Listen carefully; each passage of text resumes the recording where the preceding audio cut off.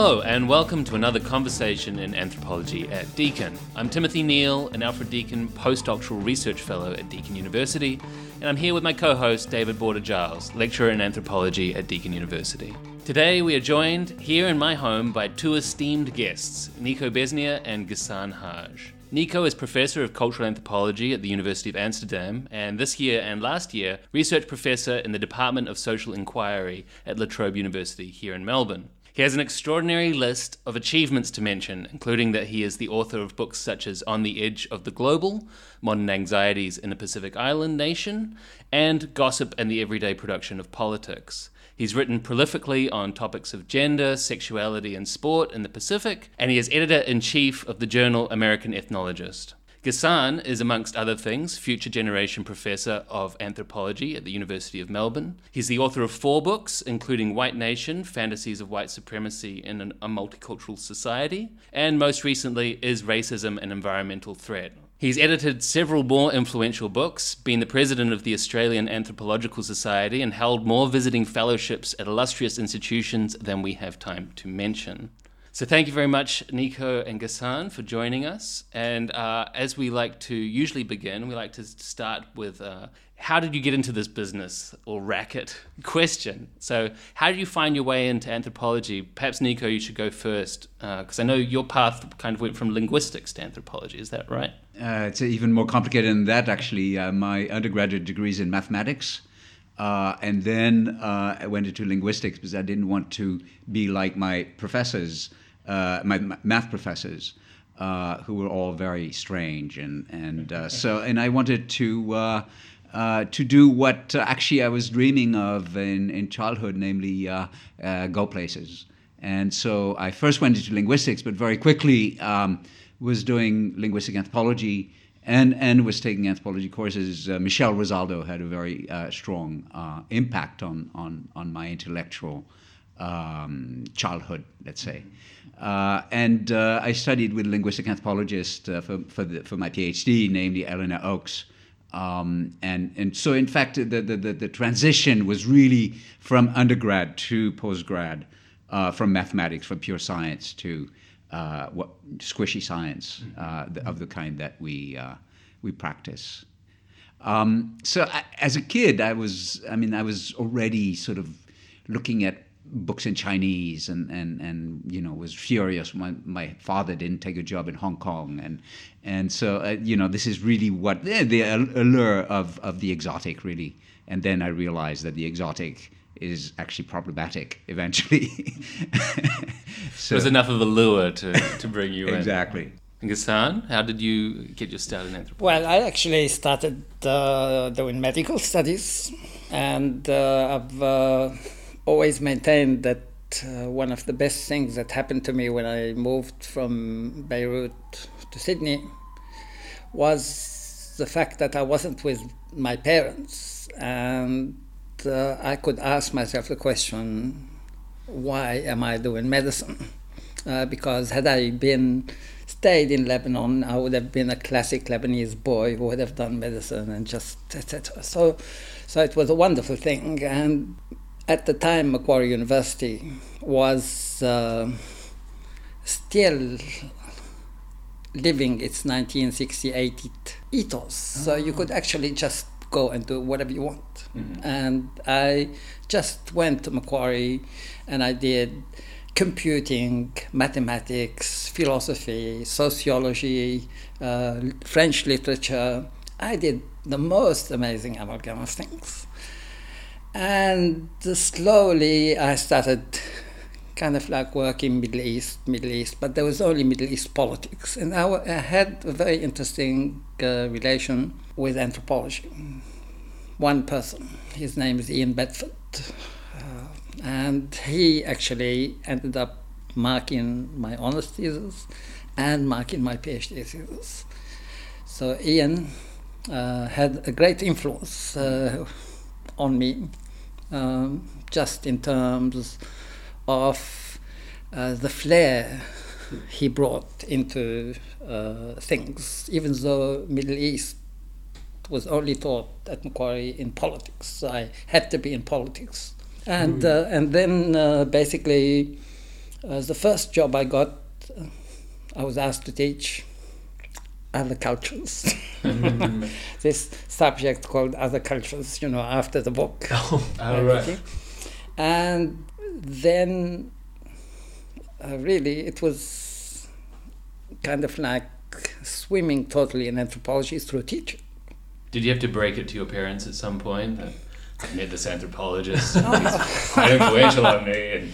Oh yeah. I mean, my parents, of course, they had to know that I'm not going to pursue medicine. It wasn't easy for them. And it was a huge disappointment. Well, one among many. I wanted to ask a sort of follow-up to that, because I'm always interested in, not just the sort of the academic trajectory, but what are the sort of personal, ethical and biographical commitments that make us open to anthropology in the first place. So in both of your work, one of the things that I have really appreciated and sort of resonated with is the question of the global. And so I wonder, what is it that makes the global a concern for both of you? In a way, I mean, sort of the global is a concern for all of us now. So what is it about you that drew you to that question? Mm. Well, I think that there is a personal involvement, and I think it's one that I share with Ghassan. He can confirm or not. But it's one of being sort of this creature of cosmopolitanism that we both are. I confirm. Very good. So I grew up in many different places with more or less multilingually. Ghassan can talk about his own trajectory, which is, comparable. And I think that a sensibility to the non-local, let's put it that way, was part of this upbringing of not really belonging anywhere, but at the same time being able to make one's nest in very different places. So I think this is my personal involvement in some of these questions. What does it mean to and at the same time to be extremely curious about what it means to be really anchored in one place for whatever reason, because of ideology, because of politics, belonging to one nation party, about which Ghassan can talk more, or simply being anchored in one place because of poverty, not being able to cross the Sahara to get some awful job in Europe. So I think that this experience is of enormous curiosity for me. And I mean, it's probably going to sound trite that at this point in anthropology we simply cannot bypass the global, even for questions that appear to be very local. I mean, that's sort of a received idea at this point that I think that is nevertheless very important to engage with.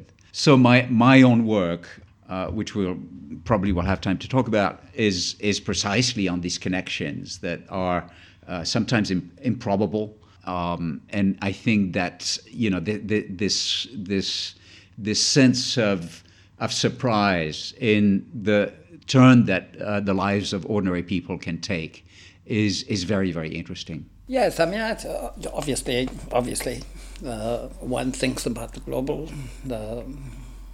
As someone born in Lebanon, gone to Australia to finish my studies, and then ended up staying.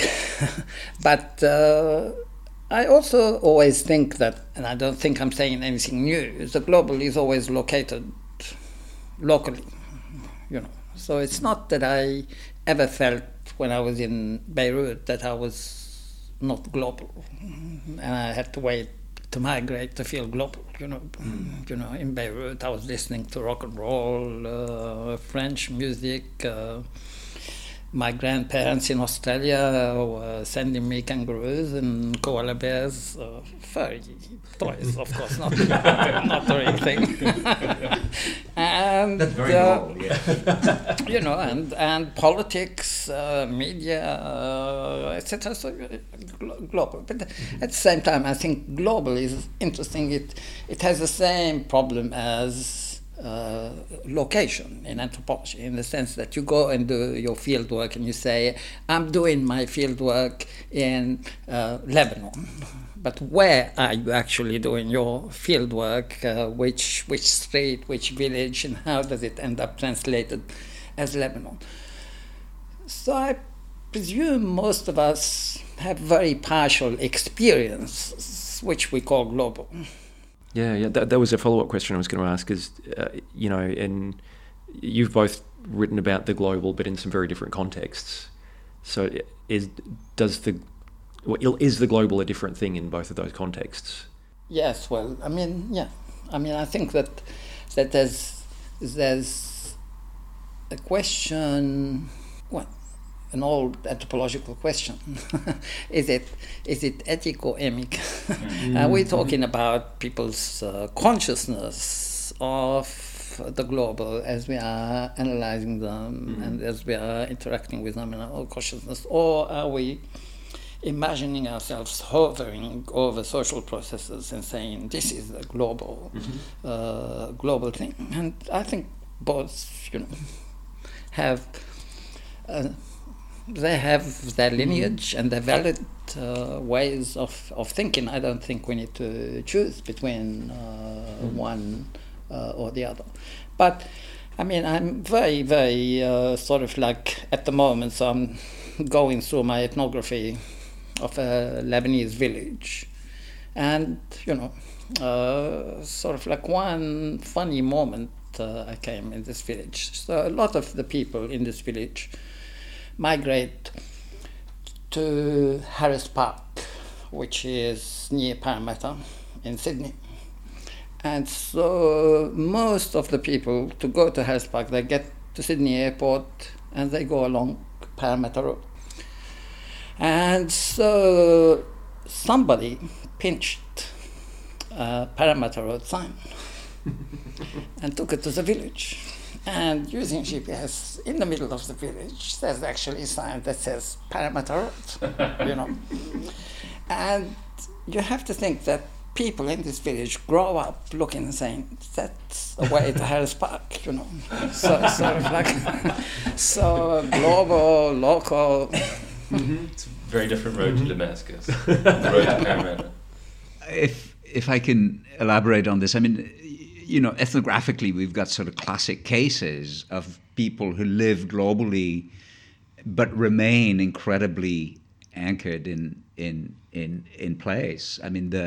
The image that we have in the media and that sociologists mostly have written about of the cosmonaut, the wealthy Hong Kong executive who parks his parachute children in Sydney, in Auckland, in Vancouver, and really has very, very little interest in becoming sort of a cosmopolitan citizen, enjoying different foods and different companies and the company of different people and so on.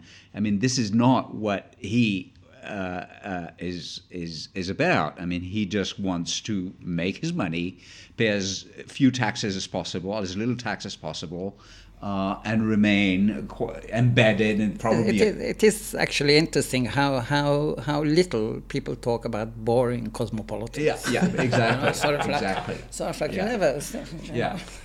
As if it's impossible.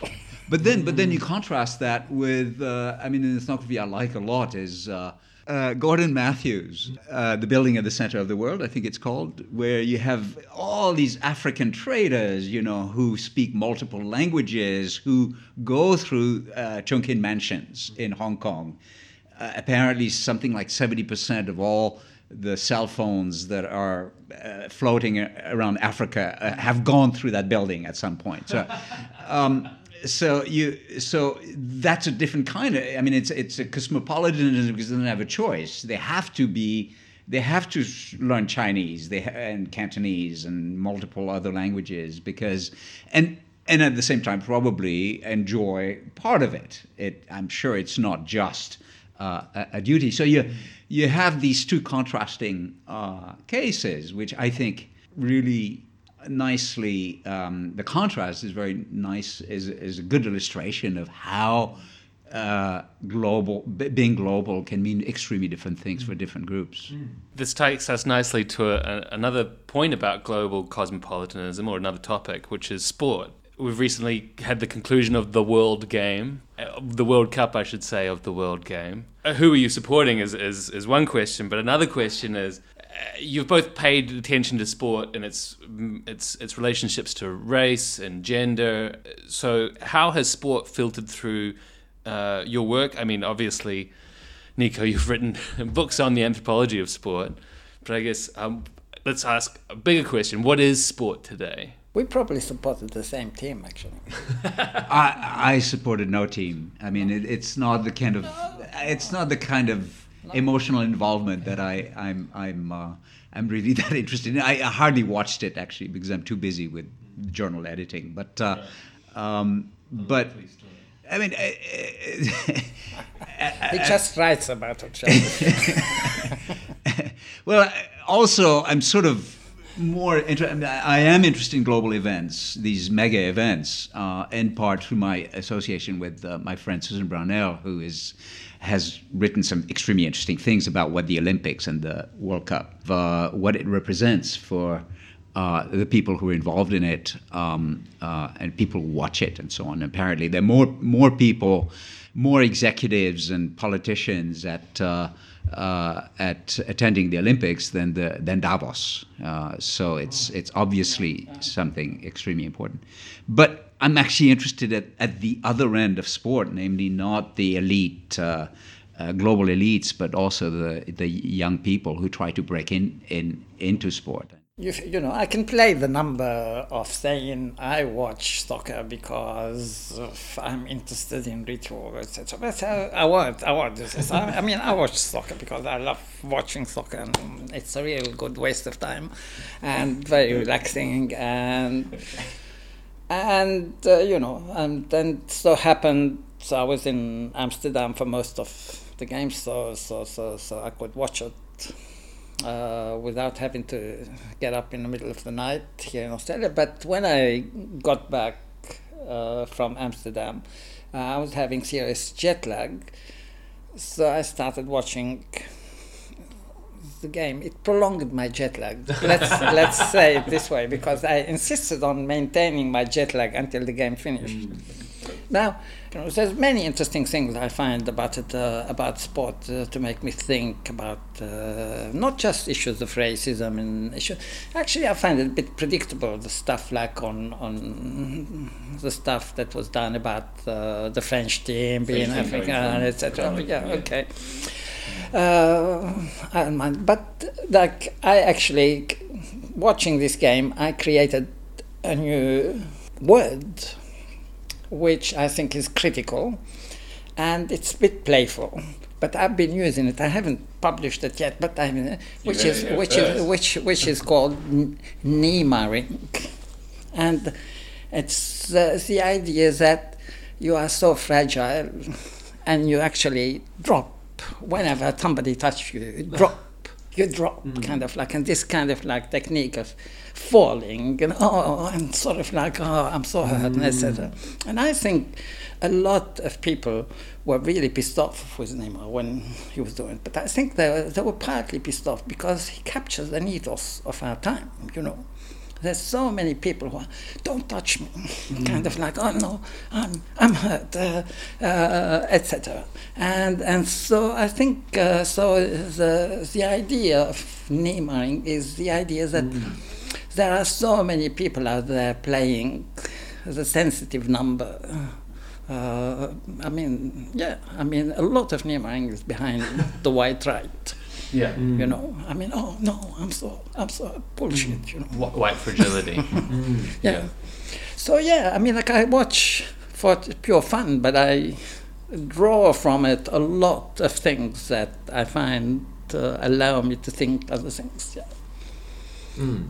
But that's not why I watch it. Yeah, I suppose. This is the attraction of them. They're a vast social event which we get to spy on. We have extraordinary access to via news media as well as now via social media. One of the things I've been curious about is whether sport is or whether these games just become a sort of tertiary expression of other issues, or whether sport as a global public or sport as a global politics enables something else.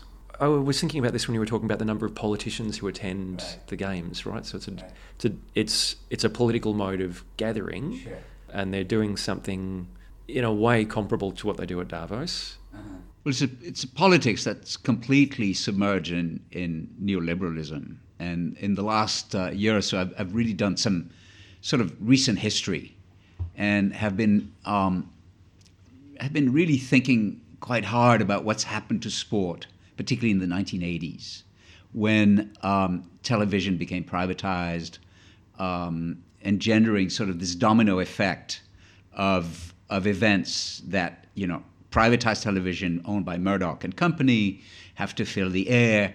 This is when reality television arises with a vengeance. And this is where sport actually comes in very handy to fill this airtime. Because at the beginning, at least, it's very cheap, it's unscripted, you don't have to pay anyone. It changes very quickly, of course. And so it changes, in fact, and this is when the amount of money that you have to pay actually to broadcast it and pass it on, of course, to the viewers and to the sponsors. The sponsors come in. So, there's this entire edifice of related phenomena that is taking place that creates a very different animal called sport than it was in the 1960s. I mean, I still remember, when we did have a black and white television with two channels, right? And sport was really a very, very minor part of what is broadcast in those channels in Europe. And suddenly, I mean, if you sort of flip through channels in the average Western country, I mean, sport fills in probably a third of what's going on, right? So I think, what happened in this transformation that is both economic and I think deeply political in a way that's hidden under the neoliberalism, I think. And then the transformation is also the fact that young people are watching this in the most remote corners of the world, which is something that is new, that dates back to the 1990s, when satellite television arises. So you have a technological component. And so suddenly in the villages of Africa, right, there's one TV, you pay 20 cents to watch it for the afternoon or the evening in a bar or a social club. The local entrepreneur has bought it, and kids come and watch it. And they absorb all these images of fame, watching their compatriots or people of the same race having achieved this enormous visibility in the world. So I think that this is where the politics is taking place, and then the future changes, right? The meaning of the future changes for these kids, and I think this is what is really interesting. Going back to actually the relationship between the local and the global. So this is where I think there is something quite dramatic and quite sad in some ways, because then there is the abandonment of other forms that the future might take. That's interesting for me, actually, because that's one of the things I'm working on now in my diaspora project. So one of the chapters which I consider something very minor that not many people have spent enough time thinking about, which is the fact, when is it in a Lebanese village?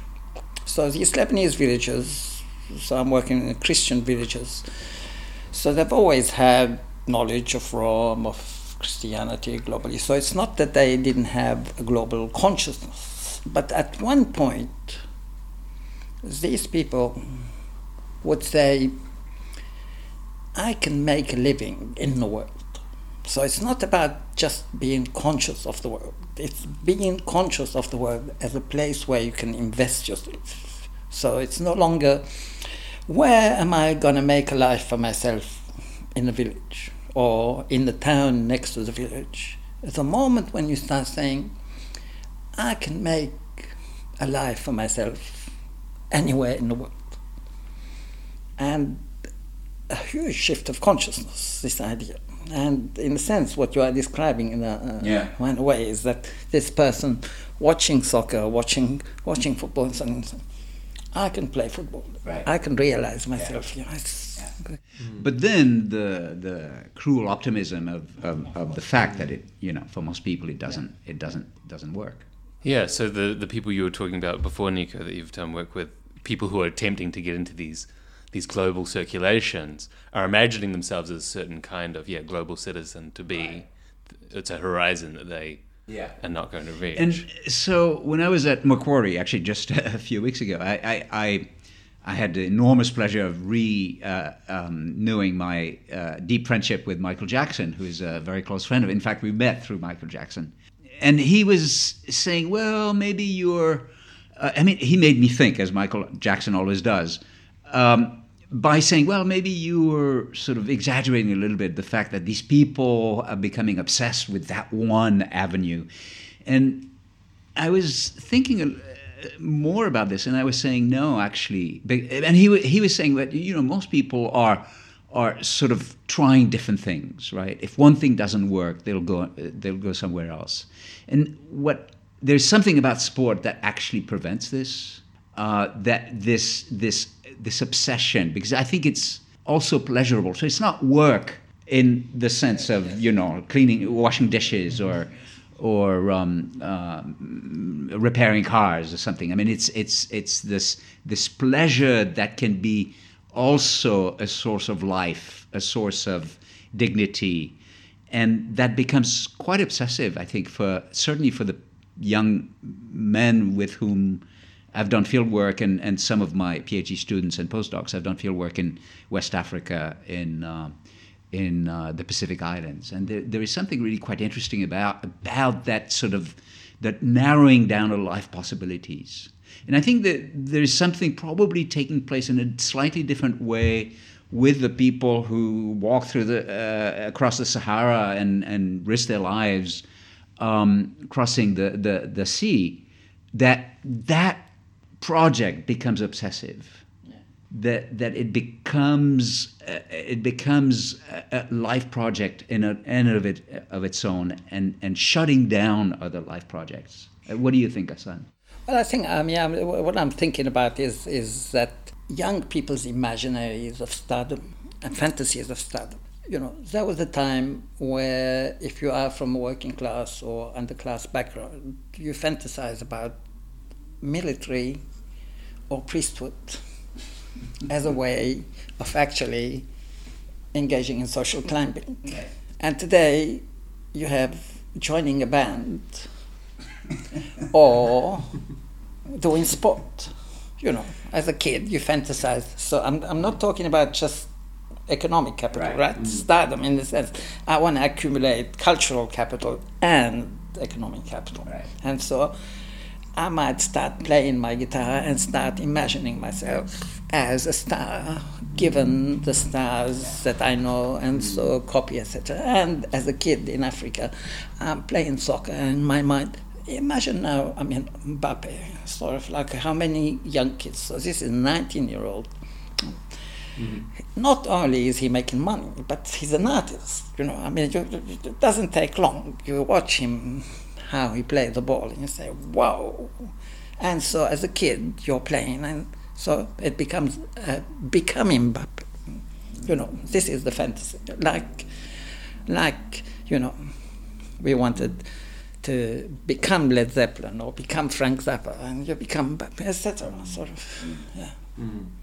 Well, what do you think about the shutting down of life possibilities for outside of sports? So people who go to extraordinary risk that are sort of irrational, right? Yes. To try to get into Libya and get beaten up and what economics. Yes, is not. It's not the only. Exactly. Yeah. That's no way.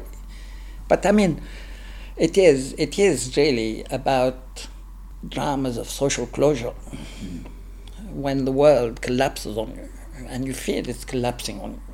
And I don't think many people sort of like realize how dramatic this sense of social asphyxiation, and that they say, why would you do this? Why would you risk taking your family on a boat that you're going to die? You must be an idiot or something. People have no idea what it's like to be in a space which is about to strangle you, and that you need to escape. Well, sometimes literal strangulation, exactly. In the case of Syrians. Absolutely. Yeah. Yes. What that resonates with having taught in the United States, where universities are full of these people on football scholarships, and they've been sort of promised everything, and in order to take advantage of that, they have to actually commit very narrowly to a particular kind of subjectivity. They have to cultivate a particular, very embodied sort of subjectivity, and so they're often, through no fault of their own, they're often awful students because they're practicing 5 days a week. And so there's this profoundly exploitative political economy that goes along with that set of aspirations. I'm thinking of, it sort of reminds me of, Pink Floyd has a song about, On Wish You Were Here, about, we've been expecting you, you've been in the pipeline for a while. And it's very much the same with these really, really aspirational college athletes. I don't know if there's a globalization of that goes along with the global aspirations of sport and athleteship. Well, I think the parallel between the kid in Fiji who is trying to land a contract in France or Australia, and the inner city African American trying to get into professional football or basketball through a college scholarship is very, very straightforward. I think that they both bring up, what you bring up is actually yet another element of the evolution that I was talking about, that starts with the 1980s with the neoliberalization of sport and privatization of television and so on, and that is the enormous surveillance. So the athlete himself and herself, to a lesser extent, himself then becomes a different object, a different worker. So one of my postdoctoral fellows was in my project on global sport was a rugby player, Daniel Guinness, and he, in the course of his professional career in rugby, saw the evolution, the change. When he first started, he was actually, drinking, and this was a playful career. And at the end, he describes every single moment of his existence being under the surveillance of others. He is told to play even if he doesn't feel good, and if he feels good, he's told not to play. So the athlete has been turned into a machine. And one of the physical manifestation of this, in rugby at least, is that the body becomes very different. So the average body size becomes enormous, right? Sports studies people have, demonstrated people getting taller. It's in part because of the migration, which is yet another element of this. So this is where these migrations begin.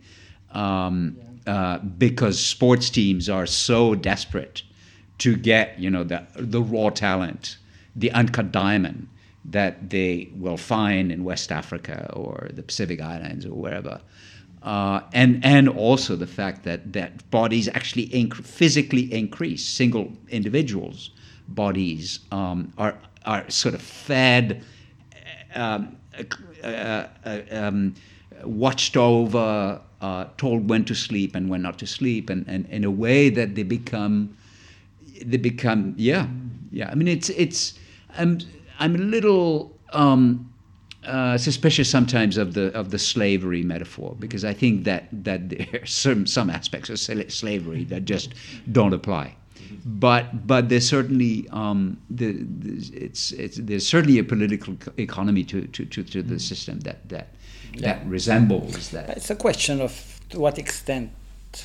It's always relative, but to what extent you have a certain autonomy over your own growth. Yes. To Are what you extent owning- your growth as an individual, as a body, is not dictated by someone from outside of you.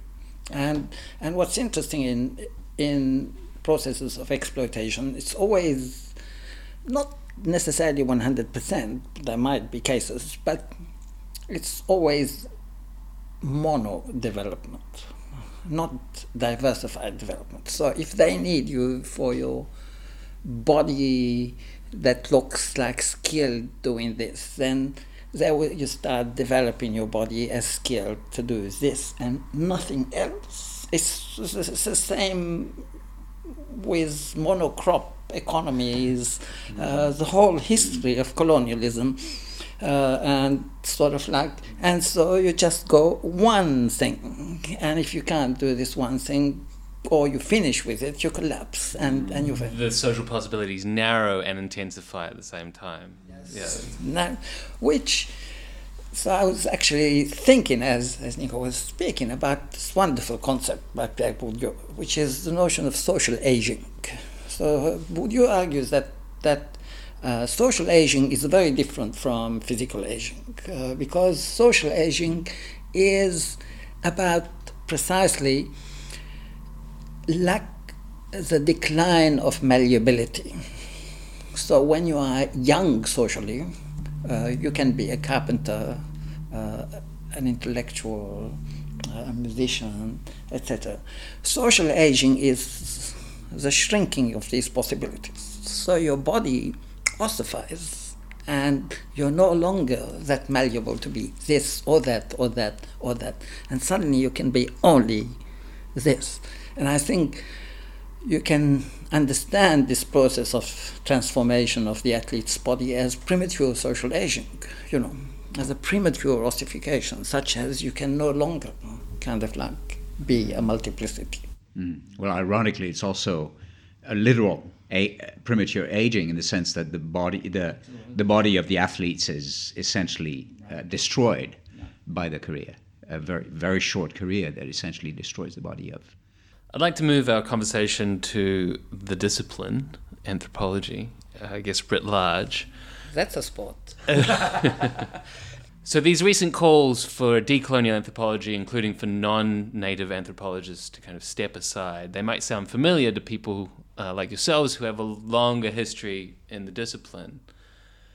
Are we seeing something new here, or does this feel like the reemergence of kind of familiar tensions and themes? Yeah, well, I mean, some of it is familiar, but at the same time, if you start with something like the idea, Patrick Wolf's idea that colonialism is a structure, not an event, then you have to accept that everything we produced is marked still by colonial structures. And so the effort of decolonizing has to be permanent. It's not something you finish with, because the structures we are embedded in feed and reproduce and produce new forms of colonial thought that sort of like, and so you have to be vigilant. That's why I like Eduardo Viveros de Castro's concept of anthropology as a state of permanent state of decolonization of thought. The permanent is very important for me. This idea that it never stops. Now, there's something new in the intensity of the decolonial. I was actually recently I was writing about this specifically as an afterword for the Cambridge Journal of Anthropology. They have a special issue on decolonizing the curriculum, and they asked me to write an afterword. And I was saying, it actually reminds me a bit of when I'm interviewing first generation migrants here who have been subjected to really vile racism. And they're telling me some really vile stories that happened to them. And in the end of it, they end up making it as if, that's what life is all about. And some of them even will say, oh, look, we deserve it, and as they are doing this, their son or daughter will enter the room and say, fucking cops, they look at me the wrong way, what fucking country, it's unbearable, you know. And what they have been subjected to is so little compared to what their parents have been. But their sense of entitlement to better is so much greater. And I think what we have today in the new wave of decolonial thought are people with a much greater sense of entitlement to better, which is a good thing, you know. It's like, and I compared it, when I first started teaching, you know, I was often the only non-Anglo in my department, you know. It wasn't a big deal. I can't say it was kind of like a horrendous post-colonial experience or anything like this, but still. You could say that, but... But I was the only non-Anglo in my department. And I had to deal with things like people saying, coming to me. That's one good thing. I was an engaging lecturer, so people didn't say it behind my back. But I had students coming to me and say, I can't understand your accent. And I kind of like never thought of obviously I thought I had an accent, but never thought of my accent as something which requires, you know, cultural shifts on the part of the listener or something like this. But, you know, that was certain. Anyway, but what I was thinking was, what is the difference between a department where there aren't enough people of color, and they sit there and they don't say anything about it, and a department which doesn't have enough people of color, but has enough people of color to allow them to say, there isn't enough people of color, right? Mm-hmm. And that's the shift we are seeing today. It is the fact that there is more, there's not enough, but there's more and enough to make people capable and entitled to complain in an intense manner about a situation. It's one thing to call for, can we have, please, Fanon included among the list of great thinkers, just one black person, and another to say, decolonize the curriculum, which is really short-circuit white people's intellectual inheritance completely. You know, that takes entitlement. So I think we should. I think we should look at the conditions of possibility of calling for decolonization and what allows people and why and etc. But on the other hand, sometimes when I listen, especially to the Americans, hello Americans, if you're listening, you can be such a pain, you know, in terms of, I mean, it's like, you know, remind me of old Trotskyists, sort of like parties. You missed not Trotskyists, you know, you missed this paragraph in Marx, which, because you didn't get it right, sort of like it's the end of you and you're going to die, all of you. And this is sort of like a decolonial, but as opposed to the post-colonial, as opposed to the decolonial with whatever, sort of like each one of them is a little sect with a kind of like minor differences and intensity, unbelievable intensity. So what worries me a little bit is the equation of one dimension of human difference, namely race, with the legacy of colonialism. Of course, you know, race figures extremely prominently in the colonial enterprise, but at the same time, if we're going to decolonize anthropology, I think that we need to go just beyond. So. Anthropology so white, right, immediately sort of foregrounds whiteness as the problem. But I think there are other problems, right? And so when you hear that sort of stance from people who are located at Stanford and Johns Hopkins, right, this is where I say, well, perhaps there's a little bit of reflexivity that needs to go into this, and what is the institutional location also enabling these people to exclude. I think that for example, precarious labor, and it's not necessarily. I'm not trying to say that we need to look at gender or sexual orientation as well. I mean, I think that there are many other aspects of decolonization that do not necessarily answer to a name. And I think, sort of social disparities of various kinds, of which the academe is full of, that need to be engaged with in a.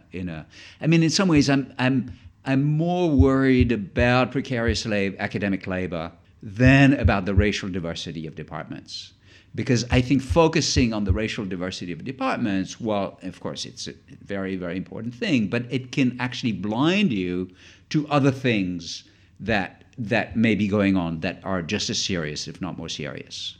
It can work vice versa too, but I think it's Absolutely. important to think everything together. I mean, that's one of the things what I like about this new crop of young decolonials. They're really quite keen on everything, have to go sexuality, etc., gender, identity, etc. I like that. I think it's healthy and shows a high degree of reflexivity, sort of like that's necessary. But at the same time, sometimes I feel like they're saying, anthropology is a Western profession. Anthropology is a Western profession. It's a white profession. We can try and make it a profession for white traitors. Yes, I like the idea. I mean, I've been working with the notion of traitor and race traitor, etc., and I like the idea of the anthropologist as a race traitor. But that doesn't mean it stops being the tradition that it is. It's a Western profession. It's a profession too. I mean, it's quite interesting, the question of professionalism, because sometimes when people oppose anthropological thought to native this or that thought, they're not opposing one professional thought with another professional thought. They're actually opposing someone who has spent 10 years writing something with some guy who is walking in the forest and says, I like blah, blah, blah. It worries me that the question of labor disappears in this equation. Sort of like we labor on our texts, I'm very happy to, of course I am, I'm very happy with the valorization of indigenous thought, etc. But I don't want to make it as if kind of like the question of labor doesn't exist in the world. And that thought, that's precisely what neoliberalism does, this classic Marxist commodity fetishism. You look at products on the market and you don't look at the labor that has produced them, and the amount of labor and the degree of care that has been taken, etc. So that worries me when people just juxtapose these ideas together. But of course we should be. And I think one of the most important things today is that idea that it's not enough to say I am open to the thought of the other, but you have to say I am open to let the thought of the other analyze me. So that leads me to ask about what anthropology and what anthropological knowledge does when it goes public, or what sorts of responsibilities we have. I think both of you have made a point of doing public work in various ways, and clearly by doing this project, the podcast, we're valuing public anthropology as well. But the kinds of knowledge that we create don't sit well in in the publics that we currently have. You know, the sort of proverbial echo chambers and the hot take. You know, we don't speak that language necessarily. So how do you reconcile that? You know, what is a public anthropology? It's not as simple as doing anthropology and then talking to the public about it. What sort of knowledge is public anthropology, and how does it speak to these other publics which don't speak our language?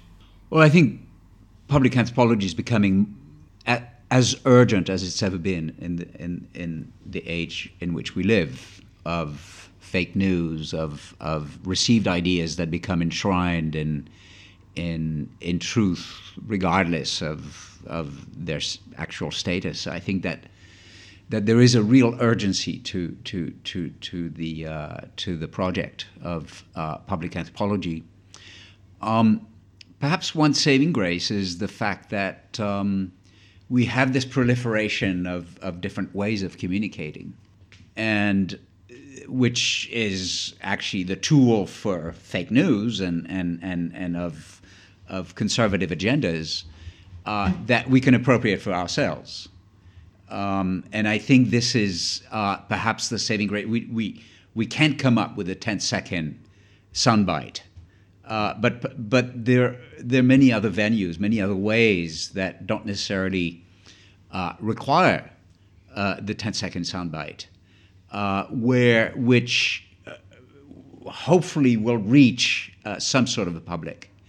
Perhaps not the public that's voting for Trump, perhaps not the adherents to one nation and political positions like these, but then, you know, they live in their own echo chamber. And both of you have, if I can jump in, both of you have written about and made arguments of the sort that are precisely being picked up in some form in certain political counter-publics.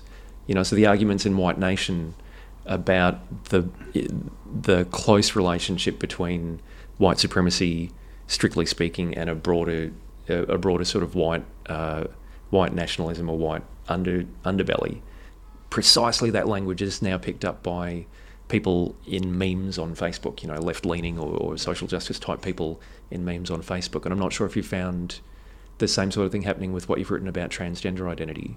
How do you feel about the traction that the kinds of things you've already written about are now finding? Well, I mean, to be quite honest, I feel depressed. I think I feel depressed that the arguments I raised 30 years ago to counter the white right, people are calling me and saying, I read your book, it's so relevant to analyze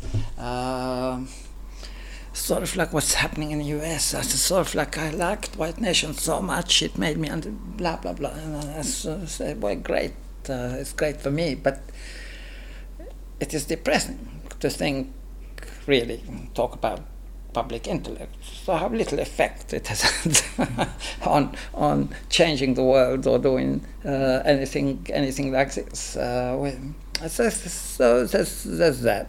But we can't give up. We cannot give up. No, of course not. I mean, no, yeah. Even if it's, I mean, I don't give up by ethos. You know, it's not even an intellectual argument, but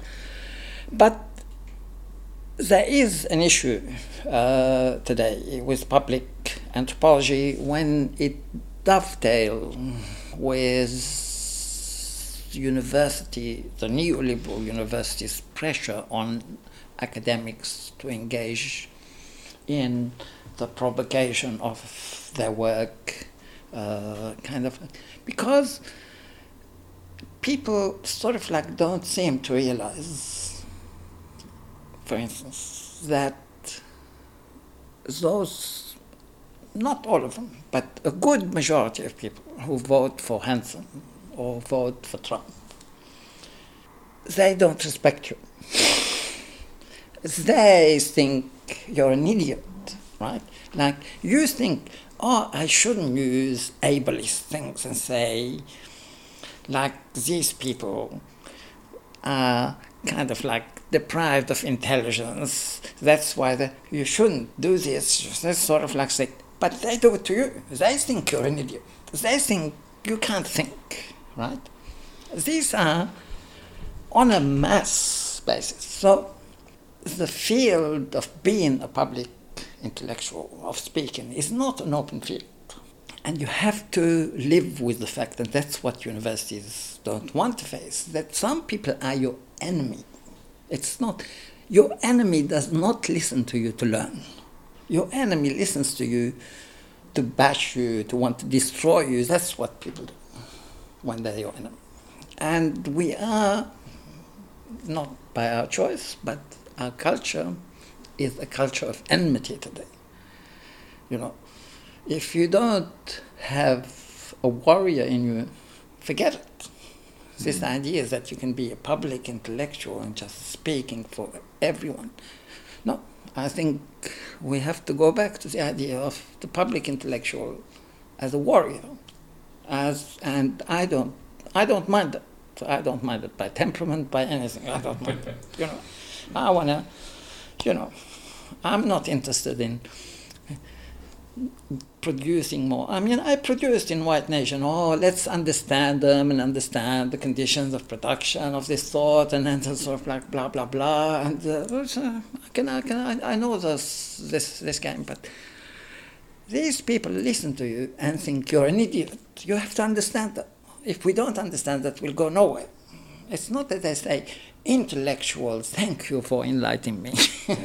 They never say that. It kind of preempts the question about what sort of politics does anthropology constitute in its public engagements now. I guess we've heard from Ghassan. What do you think about this, Niko? I mean, Ghassan is absolutely right in the sense that the Trumpists and similar categories of the world that just, you know, hate you and despise you, actually despise you more than hate you. But at the same time, there is a lot in the world that's not Trumpist. So, I mean, there are a lot of people who just simply don't know, are just, you know, peddling in the dark and not quite know. And this is, I think, the public that we need to address. These are people who, I mean, I remember, for example, in the AAA vote on Palestine, right? So on engagement with Israel-Palestine, this was a good example of a situation in which there are lots of people who are just at sea. They don't know what to think. And I remember many people coming to me and saying, you know, I don't know what to do, right? And I'm not going to tell you what I told them, but because of my own positionality in this. That's why we lost now. I know. But this is a good example of, you know, it's a very, very minor kind of example. So where you know, these are not the enemies, right? But I mean, yeah, I don't know. Actually the example of Palestine. AAA. It might be worth quickly explaining what you mean for the audience. What you mean by the AAA Palestine vote. So AAA, the American Anthropological Association, had a vote on BDS, boycott, divestment, sanctions towards Israel. It was a huge vote. It was one of the biggest attendance ever to a AAA forum. And there were thousands of people. And it was triumphant for BDS at the vote. This was, to be precise, this was a vote to put the vote on the ballot. That's right. So. Exactly. Institutional man.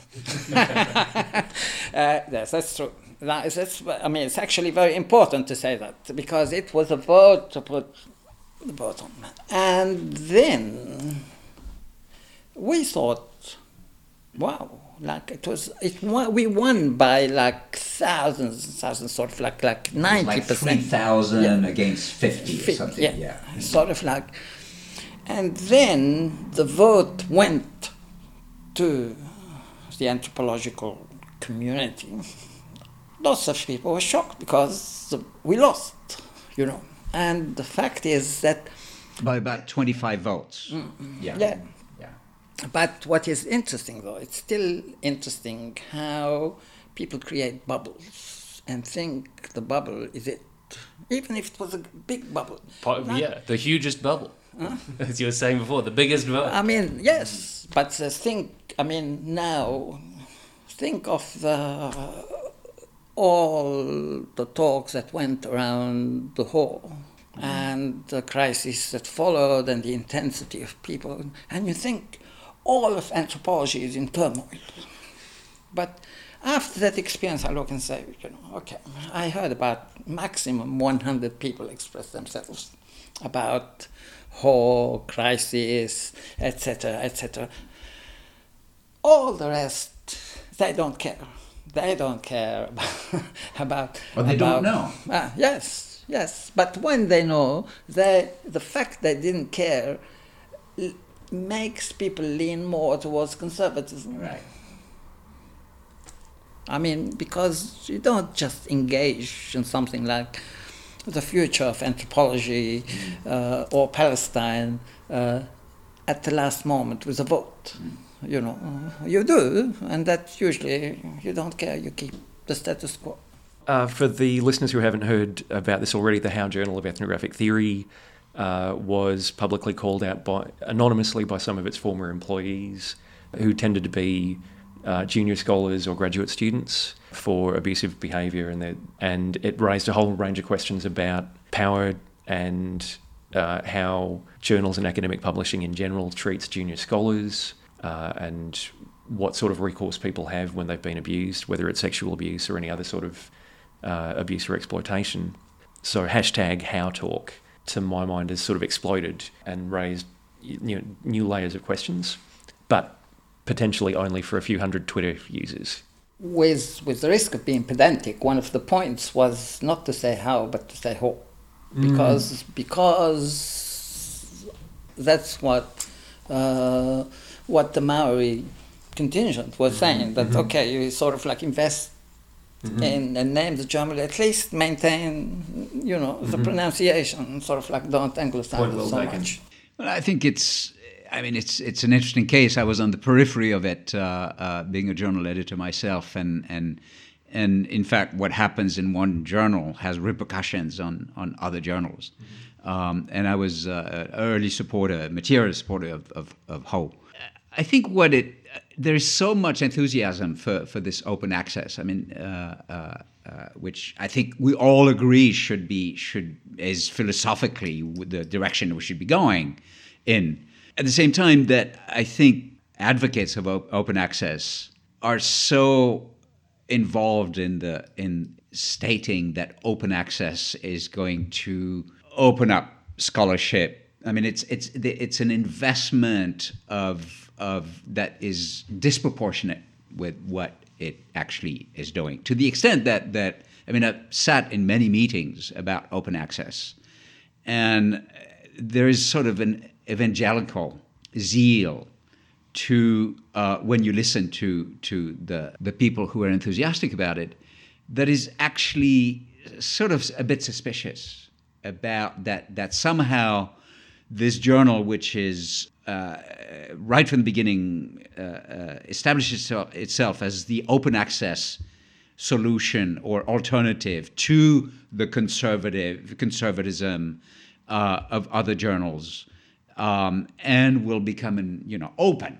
It's going to be open and in multiple ways, and then it ends up not being that open, right? So the usual suspects are invited to publish in it. I mean, just all the issues that have been raised, right? We read Marshall Salins, Marilyn Strathern, and so on, because that's what is going to bring attention to that. Well, in fact, other journals who are not open access, in fact, may be much more democratic and might do a lot more work to bring in people from the Global South or from other linguistic traditions, junior scholars rather than in addition to more established ones. I mean, we need the established ones to maintain journals, right? So, in fact, there is a little bit of irony in all this, that in fact, open access being touted as the solution for everything, right? All the inequalities in which of the discipline in which we're embedded, while in fact, right in our face, we have gross inequalities, and not only that, but actually sort of very unethical behavior. So I think this is the and I don't know what the solution is. For there is a financial issue which until now has not been resolved. Right? How do you maintain a journal with the quality of not just scholarship but also production and so on, just simply on donations? Yeah, it's very, very hard. So the budget of the journal that I'm editing is a six-figure budget. So where does one get that? Other than from the market. Okay, so this issue has not being solved. At some point, things are going to have to change, but we simply don't know how they're going to change. All right, we're going to have to cut it off there. Thank you both for joining us for another conversation in anthropology at Deakin. Today we've been speaking to Niko Besnier, Professor of Cultural Anthropology at the University of Amsterdam, and Ghassan Hage, Future Generation Professor of Anthropology at the University of Melbourne. If you'd like to learn more about their work, you can find them via your favourite search engine or the links in the show notes. Conversations in Anthropology at Deakin is produced by me, David Giles, and Timothy Neal, with support from the Faculty of Arts and Education at Deakin University. If you'd like to get in touch with us about the show, you can find us on Twitter. I'm at DHBorderGiles, and Tim is at TDNeal. And if you enjoyed this episode, think about giving us a review on iTunes or elsewhere.